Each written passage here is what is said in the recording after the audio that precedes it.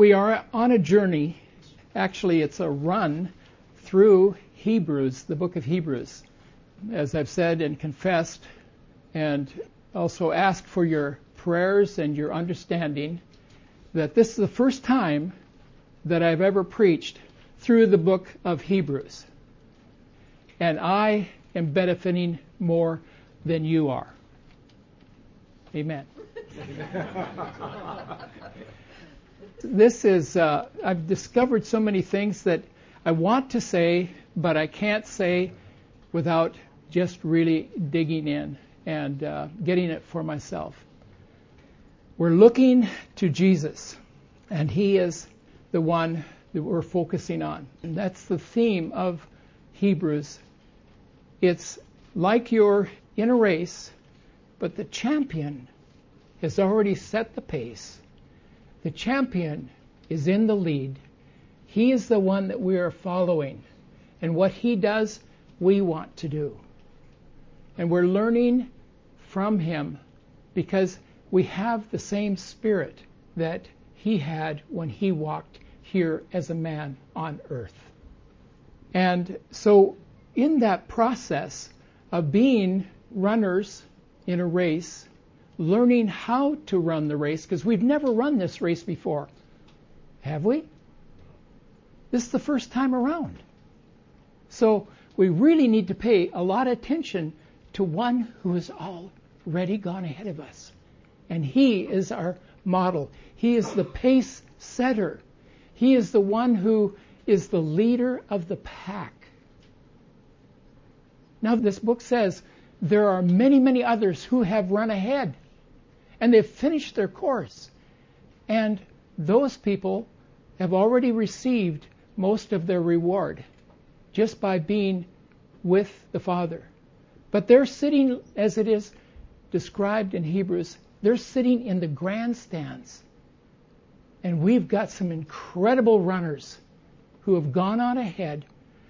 Guys like Moses, Samuel, David, Paul, Peter, John. So many have gone on ahead of us. And you know what? Some of them may be your grandfather or your grandmother or your great-great-great-grandmother who came from Sweden, or maybe here in Japan. We have some fourth-generation Christians, Japanese Christians, in this room. So those have gone ahead. They ran well. They finished their course. And we are the ones who have to run the best that we can be in Him and through Him. We're looking to Jesus. And because of that, because we are runners, because He is our model, He is the one who is teaching us how to live this Christian life. None of us know how to run in the Christian life without following Jesus Christ. We need discipline. And last week we jumped into this subject, and several weeks previous to that. Discipline is not a word we like. Right? How many like discipline?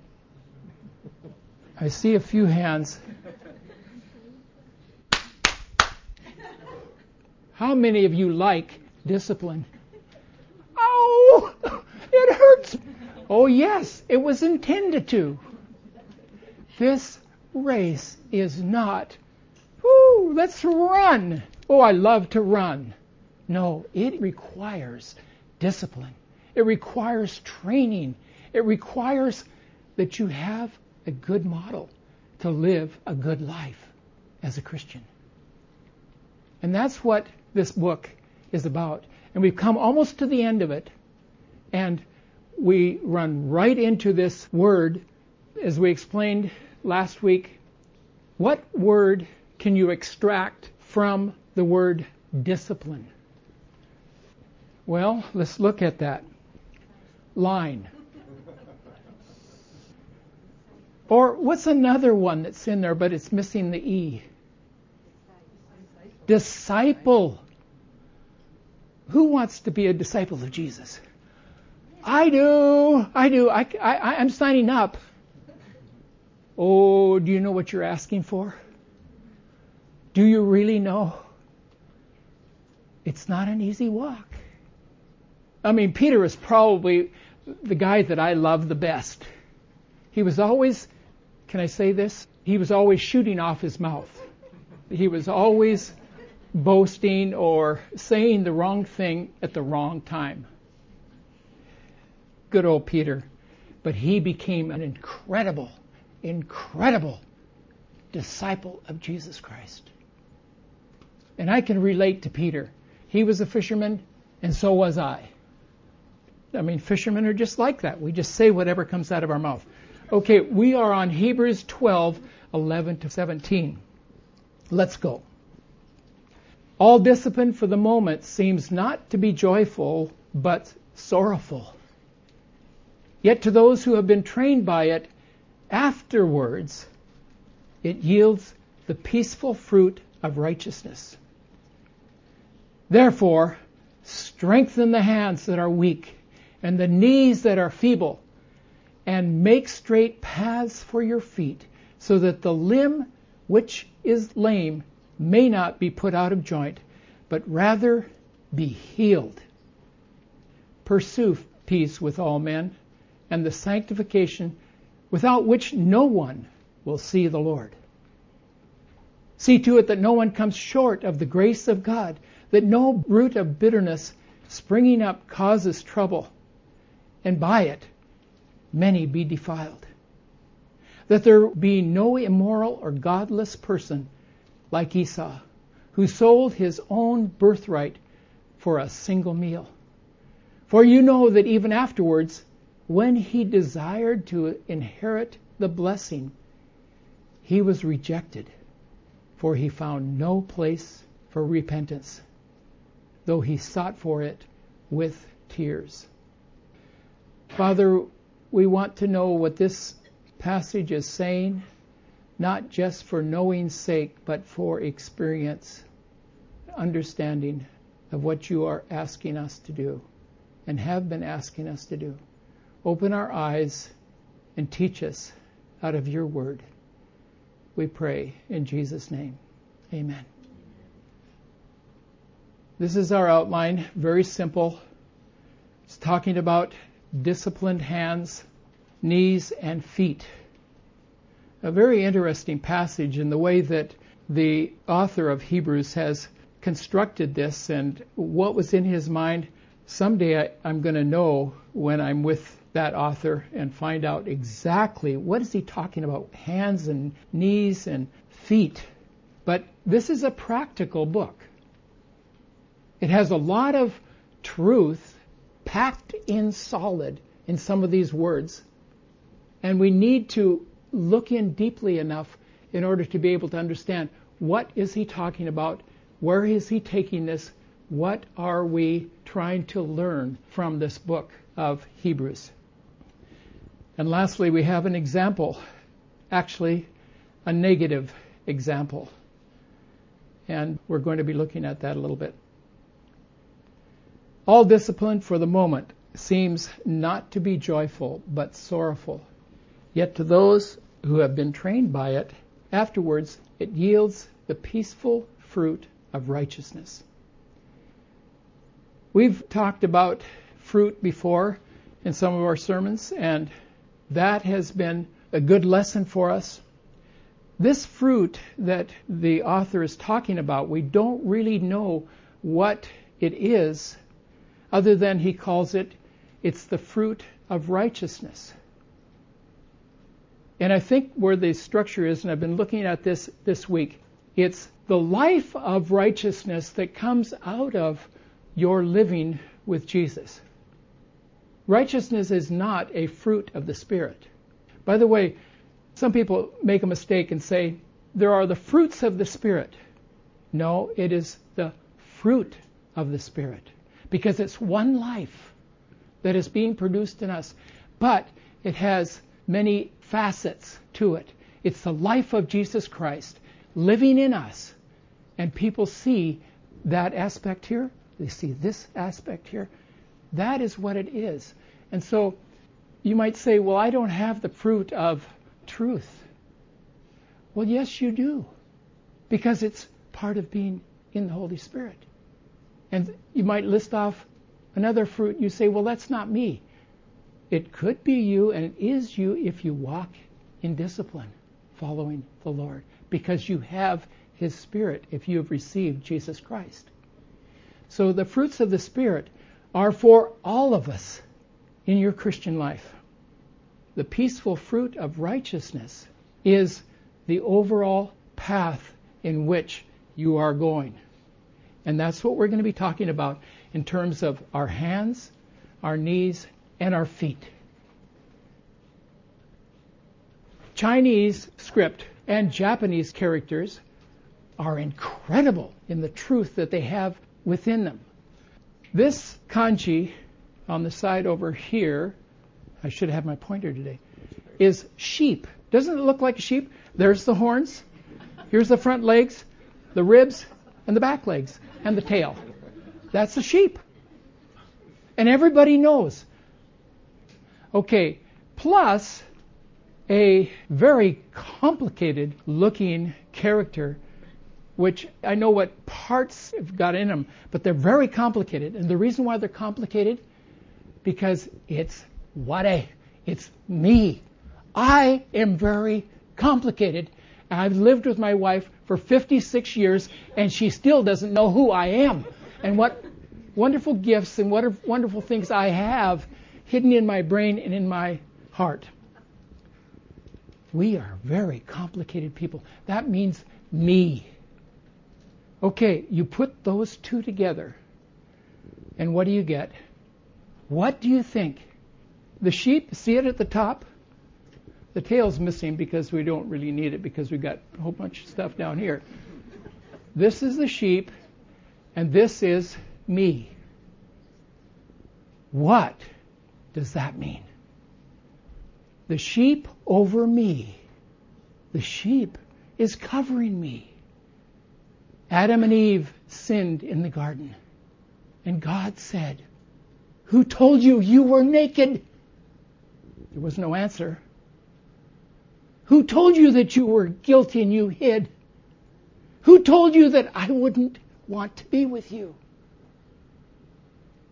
God killed an animal, shed its blood, and He covered Adam and Eve with, I think, a sheepskin. The sheep over me, I am righteous. In Jesus Christ, receiving Him, I am righteous. Strengthening hands. Our hands are made for a number of things. You know that the hand is probably the most complicated appendage of our bodies. Our hands can do wonderful things or very, very evil things. Incredible power. What about a brain surgeon? His hands have to be steady. If just one nick, he could destroy a person's life. These hands are incredible. These hands can kill. These hands can heal. They can help. They can serve. Strengthen them. This is not talking about theory. It is talking about who we are. Each one of us as believers and each one of us who are not believers are valuable because we are reaching out to one another in care with our hands. Strengthen that in one another. Strengthen it in your own life. And you've been strengthened by others, now pass it on by giving to others. Help and comfort, care, guidance, discipline. That's what our hands were built for. Incredible. God's invention. There's no tool. I don't care whether you're in robotics and you are a robotics engineer. I dare you to create a robot like my hands are. Well, my hands aren't that special, but they can do a lot of things.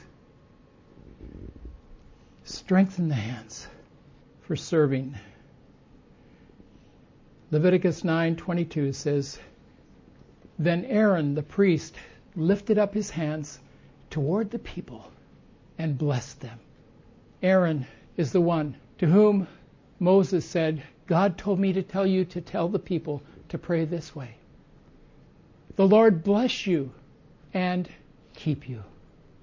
The Lord make his face shine upon you and be gracious to you. The Lord lift up his countenance upon you and give you peace. That is how we are to bless one another. And that is why probably in this service I will end with that blessing. Aaron lifted up his hands and blessed Israel. Hands are also for protection. To protect us from something that is going to happen to us, and you happen to see it and you reach out and you grab them and pull them back. And so it came about when Moses held his hand up that Israel prevailed. Hands are for protecting. And there was Joshua down there fighting an enemy. And so Moses all day long held his hands up because that's where the power was coming from. And as they were fighting Moses' hands, you can't hold your hands up all day long. Have you ever tried holding your hands up for a long time? You can't do it. So 2 guys came and held up Moses' hands. And again, Israel won the battle. Holding up your hands. There's something about it. There is something about it. When he let down his hands, Amalek, the enemy, prevailed. Hands are for worship. Timothy says, Therefore, I want men in every place to pray. Folding your hands? You know what? There is no verse in the Bible that says, fold your hands when you pray. You know why we say fold your hands to children? So they don't grab a cookie off the plate before Dad has said the blessing. No, we don't pray with our folded hands. In fact, you know what? Sometimes in our family what we've done is we just keep our eyes open when we pray. Bible doesn't even say close your eyes when you pray. We don't have a lot of instruction other than lift up your hands. Lift up your hands when you praise the Lord. You may not be from a church that feels free to do that. I would like to see our church become more free in raising our hands when we pray and when we praise. Try it. It will, in fact, free you up, I believe. It's a wonderful thing. He wants all men in every place to pray, lifting up holy hands without wrath and dissension. Then we come to the second thing that he mentions in verse 12. Strengthening knees. Our knees are probably the second most, well, I think they are the number one joint in your body, other than the hip joints, that are very important, extremely important to your mobilization, to walking. Knees. Knees that are healthy and strong. Some of you who know Carolyn Brannon, who was just here, maybe you don't know that the years previous that they went home, she was in extreme pain, but she worked over at Team Center with those knees that were worn out in extreme pain. And finally they went home And she had 2 operations, one on one leg, and then that healed, and one on the other. And we saw her last month walking without pain. Our knees are extremely important. And I think that's the reason why the author here chose the other body part of our knees. I hope you don't have to go through your life with knees that are giving out. But you know, my age, it's starting to happen.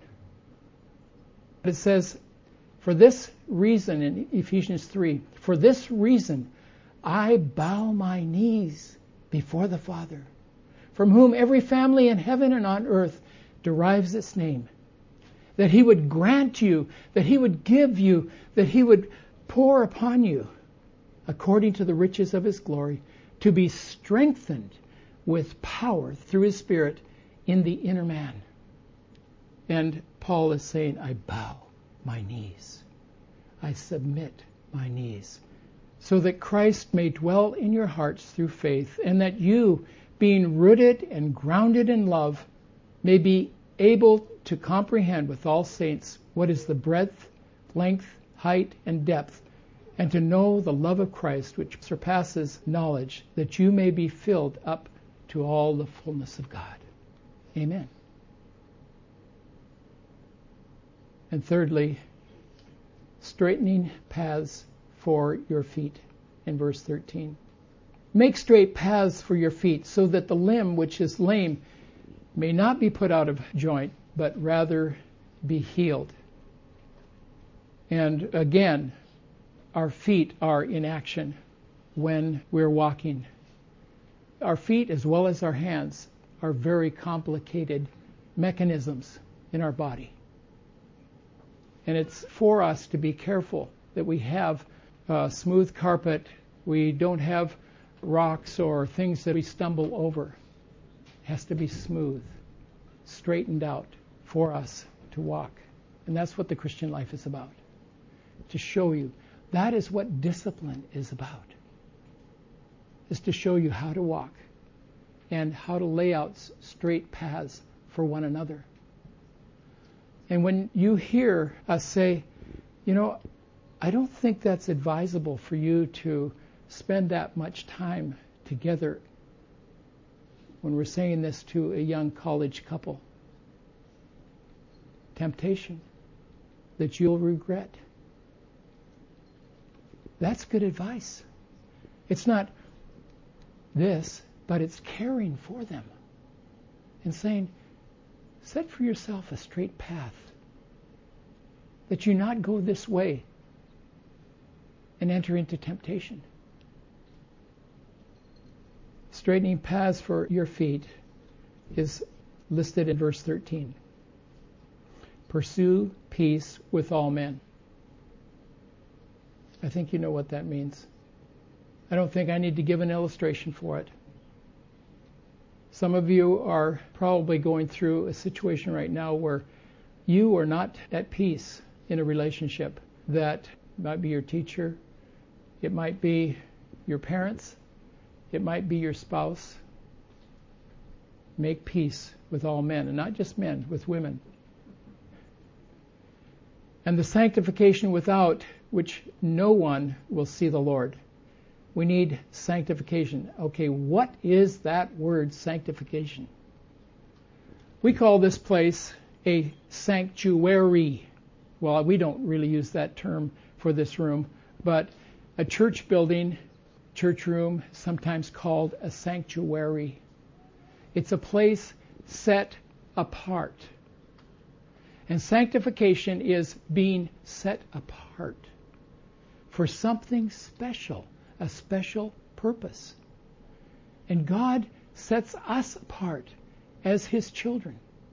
We are special to Him, but we also have been set aside for a purpose. And if we foul up, we're not pleasing the Father. We're pleasing ourselves. We're trying to please somebody else. God wants us to walk in sanctified ways for His honor and glory. because we're His kids. See to it that no one comes short of the grace of God. See to it. What does that mean? It means pay attention. Brothers and sisters, pay attention. Not to be snide, not to be mean or picky, not to be nosy. It's getting worse. Okay. I'll just stop right there.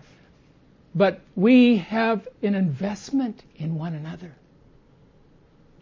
Every one of you are special to this body. We know you. We've been walking with you. We know. See to it that no one comes short of the grace of God. We're not nosy. We're not picky. We're not getting in somebody's face and saying, you don't need to do that. You shouldn't do that. Why did you do that? No.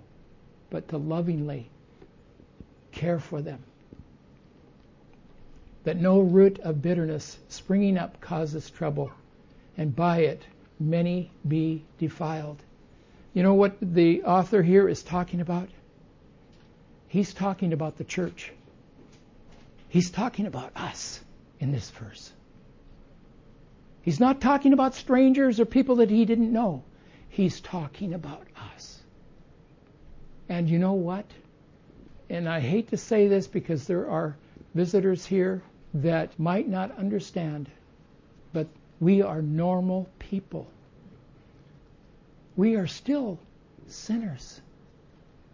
And we need each other to be able to love one another, accept one another, and not be saying, man, do you see what he's wearing?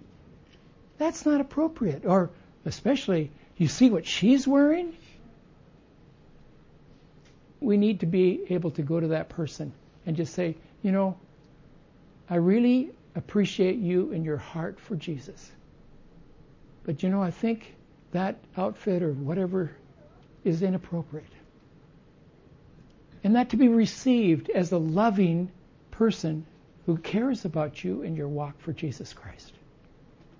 And it's not just about clothes. It's about words. It's about actions. It's about associations, friends that we have. It's about attitudes. It's about words that are not appropriate for a Christian to say. And we should care for one another that way. That's the body correcting itself. One of the things that we're learning is that we can defile one another. Defile means to pollute or to give you the flu. It means worse than that in Christian terms of if we're angry with someone and then we say, you know what, I am so mad at that person and what they have just done. You know what they did? Let me tell you what they did. That's defiling. To share it with another person. We need to be careful. We're a body together. And we need to act like the body. That's what the writer of Hebrews is talking about. In conclusion, we have a bad example here in Esau. And it says that there be no immoral or godless person like Esau, who sold his own birthright for a single meal. I'm not going to go into the story of Esau. It's in Genesis, and it is a passage that is a little complicated because we think Esau's brother was the bad guy. Jacob was the bad guy because he stole the birthright. He didn't steal the birthright. He bought the birthright from Esau. Esau was he was a man's man, and when I want something, I get what I want. That's who Esau was. Jacob knew where their family had come from. Abraham, Isaac, and the next in line would receive the blessing, the inheritance of having walked with God and all the promises of God that Abraham had received. Esau says, I'll do what I want to do, and when I want it, I'm going to get it. But his brother gets the bad rap in the story. It looks like Jacob is the bad guy. No, he isn't. He honored the fact that their family had a blessing from Abraham and now their father Isaac. And Jacob understood that is what I would like to have and like to carry on. And so he bought it for one meal, one bowl of rice. It was red soup, yeah. It was like, it was lentils, but it's like, anyway, that is what he sold his birthright for. He despised it. But afterwards, he wanted it. He wanted everything for himself. Jacob was the one that honored it, wanted it. For you know that even afterwards, when he desired to inherit the blessing, he was rejected, for he found no place for repentance, though he sought for it with tears. You know, that is a sad, sad picture of many, many people. And they started out well. They could have had an incredible life of following God, but their life has turned out a disaster. We need to look at these examples. This is good discipline for us, to look at these and to really understand our own hearts as to where we are going and what is happening in our lives. If we continue to sin, if we continue to go our way, what happens is, before you know it, you're already too late to turn back. Repentance means turning around. Turning around. 180 degrees in repentance. Going the other way as fast as you can.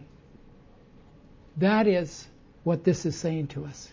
When it says he found no place for repentance, that means there was no repentance. He was crying, but he wasn't about to say, God, I have sinned.